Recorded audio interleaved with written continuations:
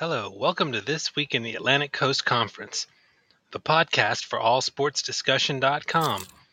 This is Jeff, one of your podcast co-hosts, and you can follow me on Twitter at Talkin' ACC Sports. The podcast moderator is Matthew, and you can follow him at ASB_Hokie Smash. I'm going to turn it over to Matthew now as he introduces our guest. And Jeff, if you could DM our guest, Carlos, and let him know that he should click on the invitation, that'll be great. And I'll tell you here, man, this is the longest running independent ACC podcast in the United States. I mean, we've got, Jeff, how many episodes are we at? What are you thinking we're at here now? I know we're over four. Are we at 450? We're over 450 now, but Yeah, I don't. We're at 461. Yeah, I was gonna say we got to have a party on the 500th episode or something like that. We've got to have I think we should have an in-person party on the 500th episode. We'll have to figure that out. Yeah, absolutely. We'll have to figure that out. But as I said, this is the longest running independent ACC podcast in the United States. And tonight we are going to preview 2023 Miami football with Carlos Pineda, but I don't see him here yet, Jeff. So we gotta make sure that he clicks on the invitation or that he has it. So let me reach out and see if he's around. Here.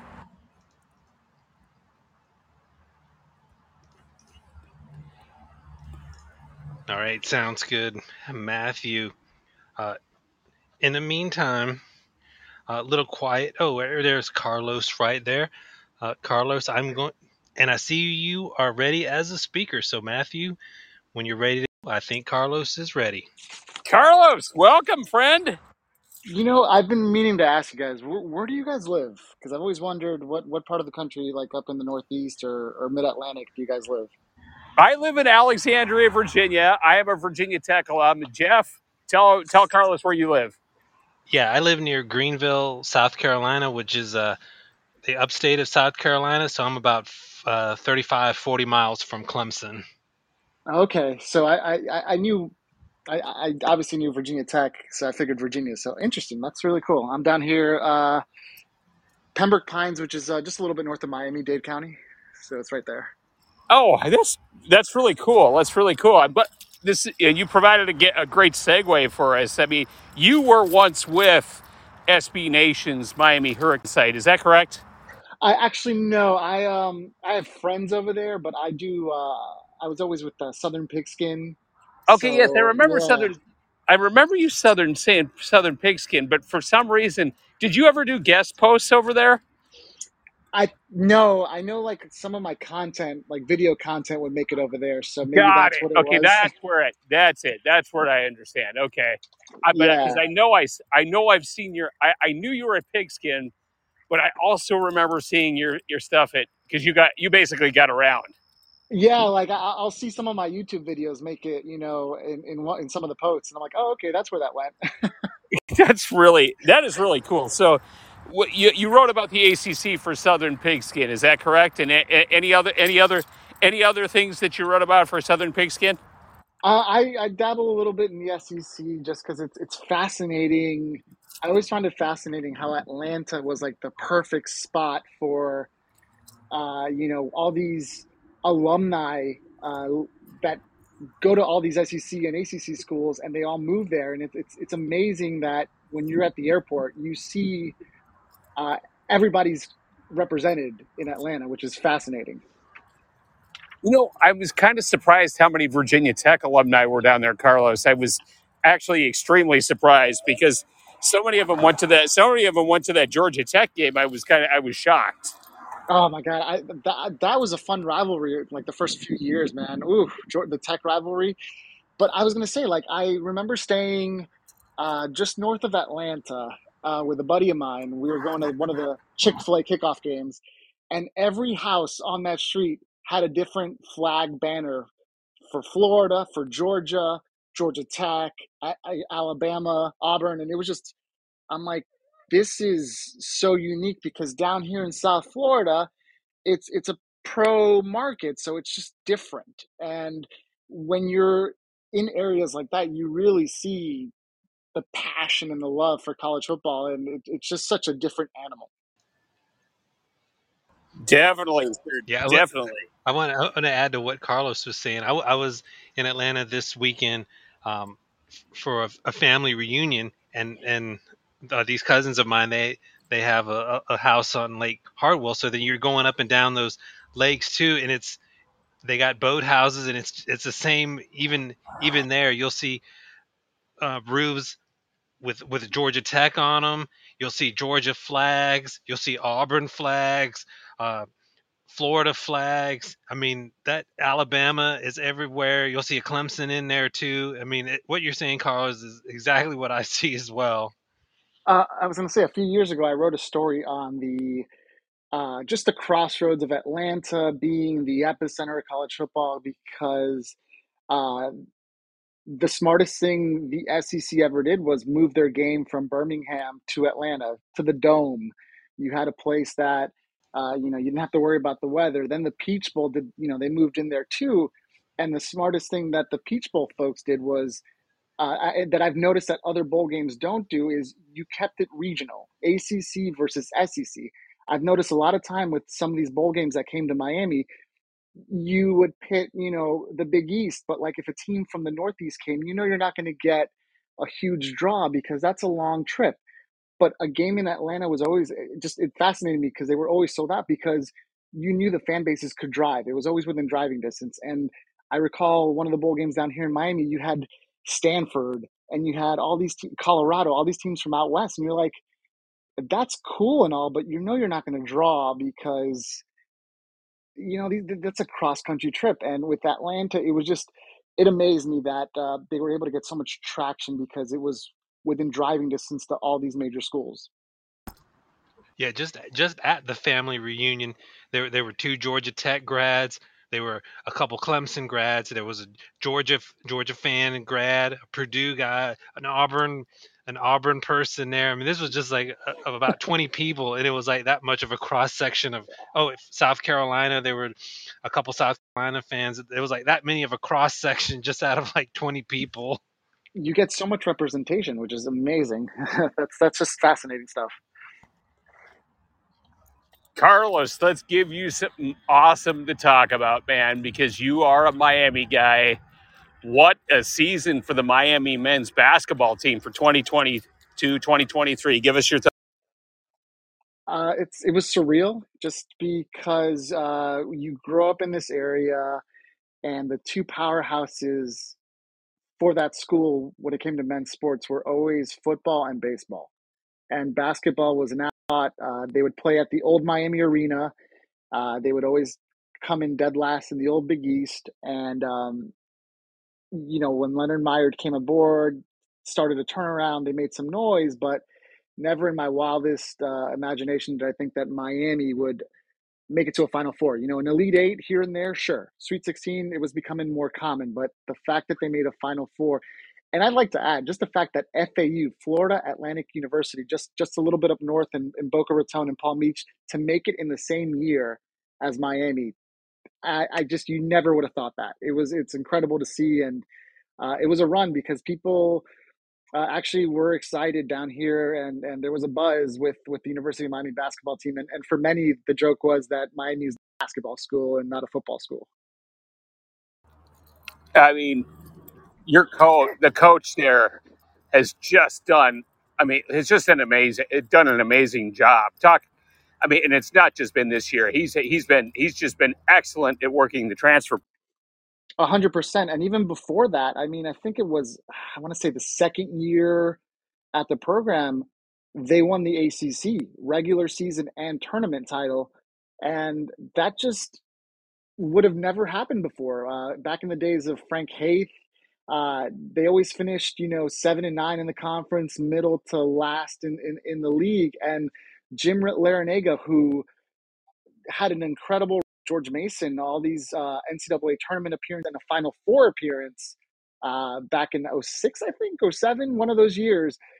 Just that Miami was able to grab a coach like that nobody else at any point had tried to steal Jim Larinaga away from George Mason. The fact that Miami was able to do that, it changed the trajectory of the program because, like you said, it's not just this year. He's had a few Sweet 16 appearances, uh, a couple of Elite Eight appearances now. This Final Four. He's transformed Miami completely, and especially now with the transfer portal, taking complete advantage because you saw this past season, a lot of those guys came from the transfer portal and they made a difference immediately. Definitely, definitely. Great conversation there and great thoughts, Carlos. Jeff, you're up. Let's take us to 2023 Miami football. All right, thanks, Matthew. Okay, Carlos, looking at the Miami football team for next year, let's start with what are some of the major strengths coming back? And there's a pretty good defensive player on that side of the football I think you might mention. You hit it right on the head there.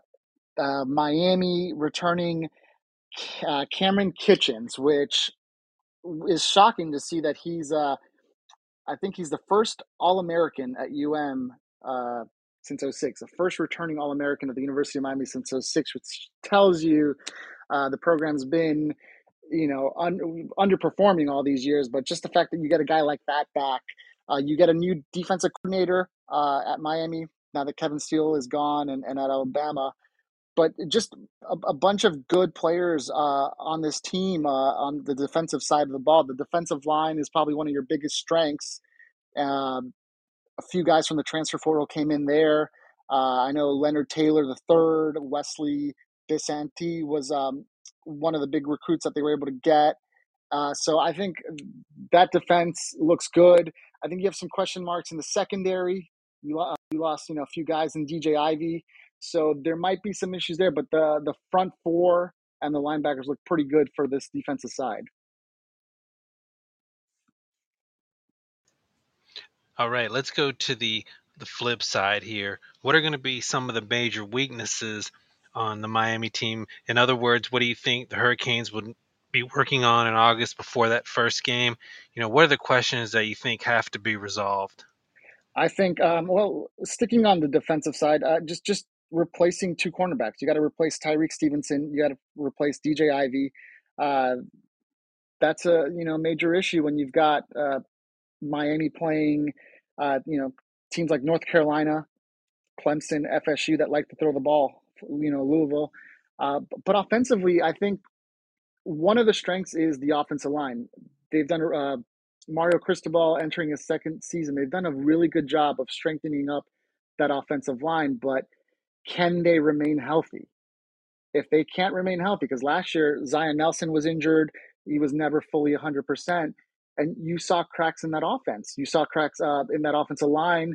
Tyler Van Dyke did not look comfortable, aside from the fact that he had a coordinator that did not work to his strengths. If that offensive line is healthy, Miami's going to look good on offense this year because they were a disaster last year. They averaged a shade under 24-point game. That's not what you come to expect from Miami when you look at that aspect. Miami's historically known for putting up points. So that's definitely one of the drawbacks. So like if Miami can stay healthy, they're going to look really good with Van Dyke under center, with a good offensive line. The key is, can they stay healthy, because that's a make or break for this team.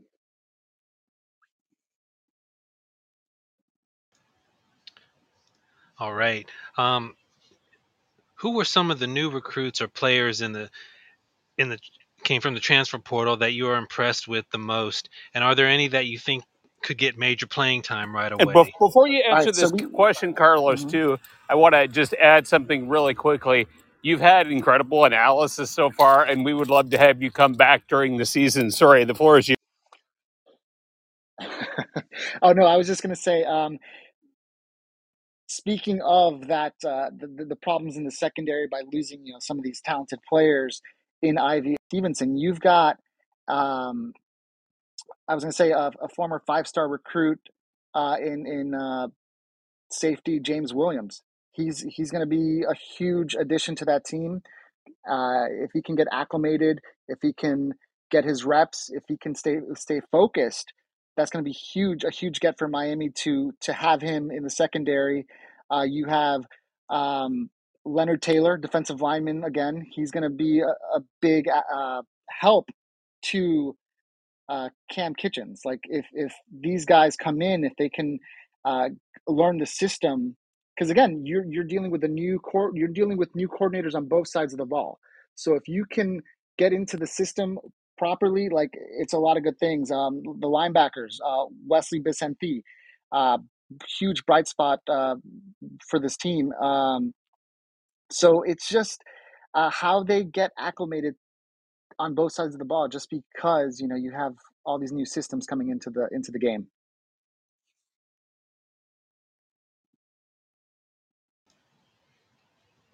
All right, Carlos. Let's look at the schedule for Miami. What are the two most important, most pivotal games you think on Miami's schedule, and give us your analysis thoughts on those games right now, looking at them during the summertime, and then give us what you think will be Miami's overall record. I wanted to go with just three, just because that first road game, a conference game against North Carolina, is going to be big. You'll have Georgia Tech at home the week before, uh, plus your non-conference schedule that includes A&M, Texas A&M. But that North Carolina road game, North Carolina's been a big game for Miami recently, with Mac Brown and Manny Diaz before, but they've been a thorn in Miami's side. So I think that's huge, just to see how well Miami has come into this new season, into the second year of the Cristobal era. Obviously, the next week, Clemson, they're still the top dog in the conference. I know they've struggled, the last couple years, but Clemson's still, they're still the measuring stick in the conference. And you saw last year Miami was still not close to being up to par to that level. So it'll be interesting to see how they perform against Clemson at home in Miami, just to see how far along this team has come. And obviously the biggest game being Florida State on the road.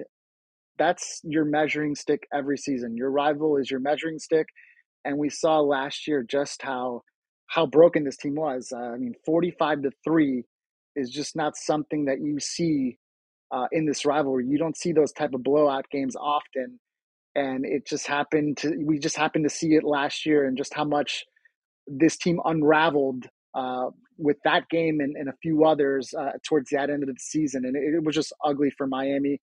We had a lot of injuries. I know Tyler Van Dyke, just he could never get healthy again, and those are, to me, there's obviously two big ones there, but I add that North Carolina game just because it's an early test, first road test, to see how far they've come in this game, in this second year of the Mario Cristobal era. um, I'm interested to see how they do against North Carolina. Their quarterback, he's a stud. He's Mays, just there's a lot of hype with him, and I just if he has a good game, he could light up Miami's defense if they're not able to bring pressure. And same thing with Clemson, new offensive coordinator. I think they had the best acquisition of any team in the offseason, as far as assistant coaches comes, because that was a huge get for Dabo Sweeney, especially after we saw how good TCU looked before the national championship game, because we don't talk about that, I guess, because that was just bad. And again, it's interesting to see how they measure up against Clemson, and then obviously the rivalry game against Florida State. Uh, for a while, Miami looked dominant. Now FSU starting to look dominant. FSU, everybody's talking big things about Norvell, about this team, about Jordan Travis. It's just amazing. They the way things are being said about them. They look like a real contender this year, and you possibly have a Heisman Trophy finalist on that squad. So that's a huge mark for Miami to see where they stand when that game comes in November in Tallahassee, in front of a hostile Doak Campbell Stadium crowd. At Florida State should be looking good at that point. So that's a huge test for Cristobal in year number 2.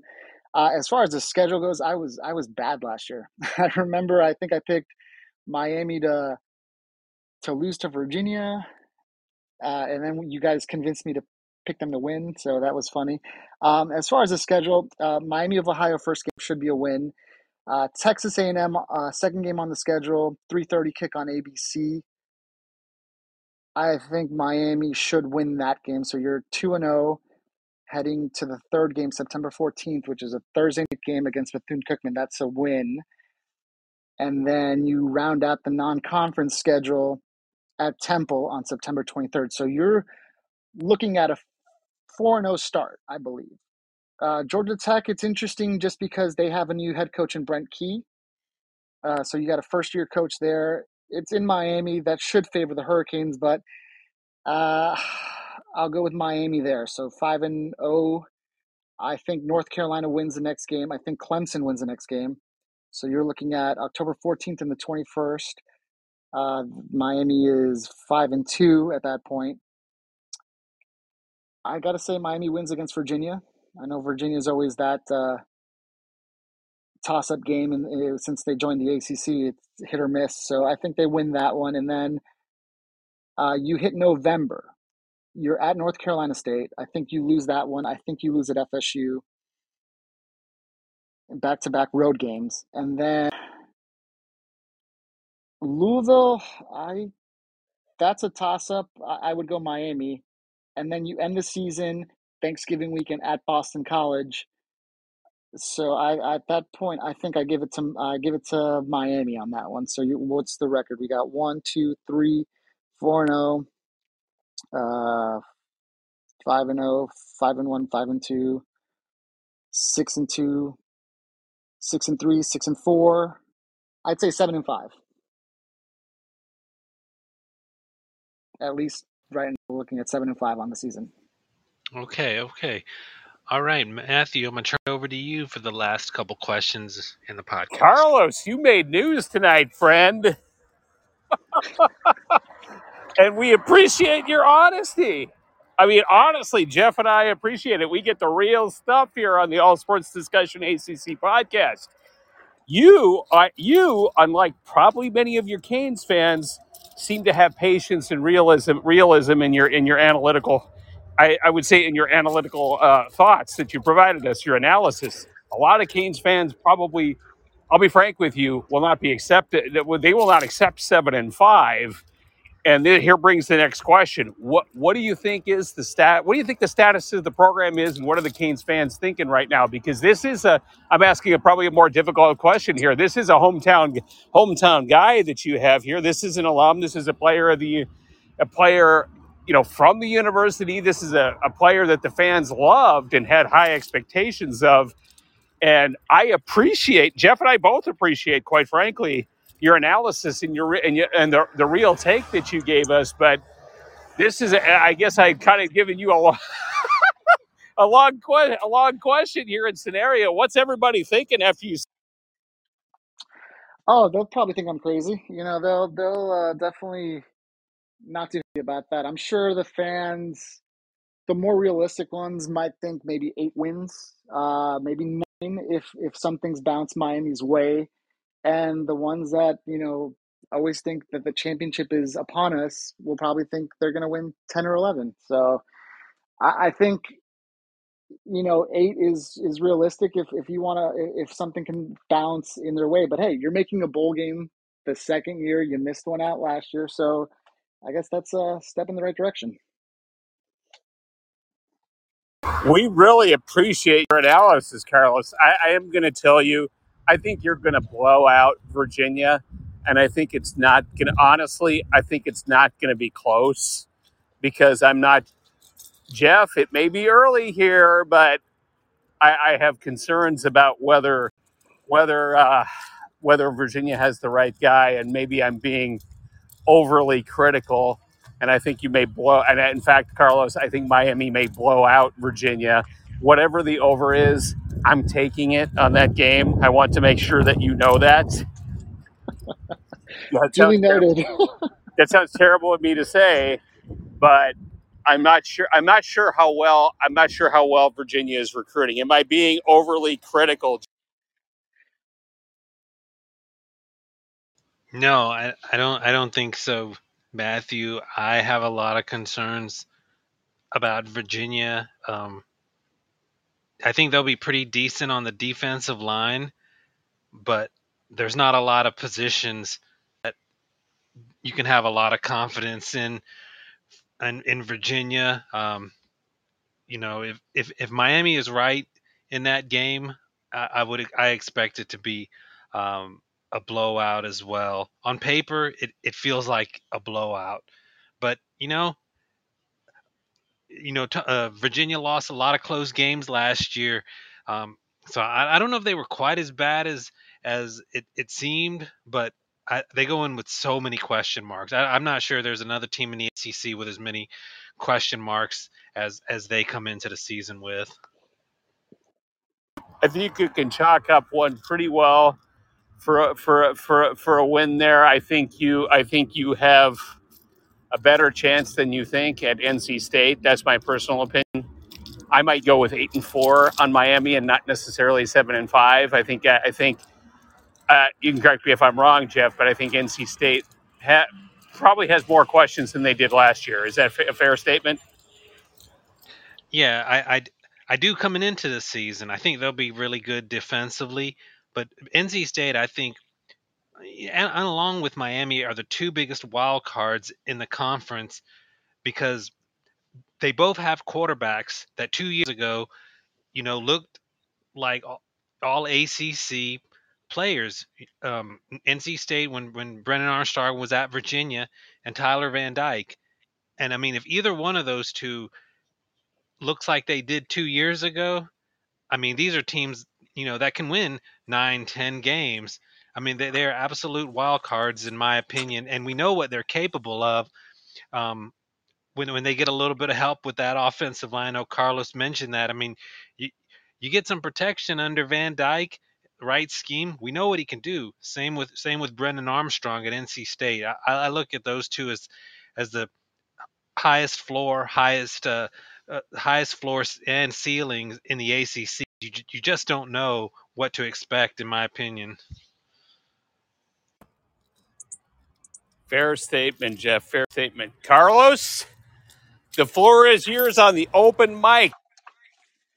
Oh man, it's an exciting time. We're on that cusp of fall camp upon us. Football season's just around the corner. Um, I do I did notice something last season, during the bowl games and during the playoffs that just I don't know. I think we need to stop doing, which is what these announcers are doing, which is being super critical of players that choose to transfer. Like, you let them, do what they need to do. I kept noticing during the games, during the broadcast, they kept hyping up players that stayed with the program, and that's wonderful. But why are we taking shots at kids that feel like they might have a better opportunity somewhere else? Um, I just find it, really frustrating when you knock kids, young adults, for making these decisions, but you don't knock a coach for telling, team A, we're a family, and then, oh, no, no, I'm dipping. I'll see you guys later. I just had a better offer over here. Like, I, I don't understand that aspect of it. Like, we don't go after the coaches, but we'll knock on the kids because they're trying to make a better decision for themselves. That's just, very hypocritical to me, because a coach can recruit you and tell you, hey, I'm going to be here with you through the long haul, and then they're the ones that leave, and nobody seems to uh, be critical of them for doing that, and basically lying to kids to get them to play at their team before they end up going somewhere else. Very well said, Carlos. Very well said. I'm going to use my open mic for two real quick things I want to chat about. The first one, Carlos, please come on during the middle of the season if you don't mind. We'd love to have you come back on the show again. That's our plug. Please come back on in the middle of the season. We'd love to get your take on the podcast. We do a weekly show during the season where we preview review the prior week and we preview the upcoming week, and we think you'd be an outstanding guest. So that's the first thing. The second thing is I am actually watching the CFL. I may be one of the few people on Twitter that watches the CFL, and I am actually really enjoying it because I think it's better than the USFL, and it's giving me something to watch that's football related until college football starts. And I have been enjoying it. I've had a couple of friends from two different colleges that actually played on the offensive line for the Winnipeg Bombers, and I honestly am enjoying every second of it. And I know that sounds foolish, but I love it. So that is my open mic for the night. If you have an opportunity, watch that on CBS Sports Network if you get that channel. So that is my take. Jeff, you're up. Yeah, I don't have a microphone rant today, but next week is the ACC football kickoff. That's going to be a week from today. And, I know sometimes, on Twitter here, the ACC network gets criticism for coverage of a particular game or event. Like, oh, why do we have a network if it's going to be like this? Well, this is why you have a network, because it's going to be 3 days of the wall coverage from the ACC network, and I can't wait for it, because then for me that's really when the season kicks off. You get the player interviews, the coaches interviews. We talked about it on our last podcast. We hope Jim Phillips uh, says something of relevance when it comes to revenue. We can talk about that forever. We hope he's got a plan, and he's got something positive, and we hope it doesn't disintegrate into what the spring meetings were. But I don't think it will. I think this is going to be a positive event, and yeah, I'm looking forward to it. We know football season's right around the corner. Outstanding comments. Carlos, anything else before we go? I was just going to say, you know how to reach me. I would love to come back on during the season, and it'll be fun. We would love to have you come back on, and you can guarantee you that we will reach out to have you come back on during the season. Thank you for joining us and previewing the 2023 Miami Hurricanes football team. I personally think you made news tonight. I'm going to tell everyone that you made news here tonight. But well, also, also the positive side, though, it was good to hear you talk about Miami men's basketball too, because that's a big deal. Oh, and real quick, on Friday, Lionel Messi might play for Inter Miami. So that's a huge thing as well, because the most famous soccer player in the world is now in MLS. So it's crazy time we live in. Isn't that amazing? Isn't that incredible? And he turned down a $220 million deal to come to Miami. And I mean, for obvious reasons, he was, the schools are better than Miami and the family situation is better in Miami, I think, for him there than it is in Saudi Arabia. But he turned down a boatload of cash to come to Miami. 100%. It's and good for him. What's fascinating is all the strings that all these different entities had to pull to get him. Inter Miami, Adidas, Apple TV, MLS. It's just it's incredible. Definitely. Well, Carlos, thanks again for joining us, and we guarantee you that we will ask you back. Have a great week, friend. All right, thank you very much. Thank you, guys. Always a pleasure.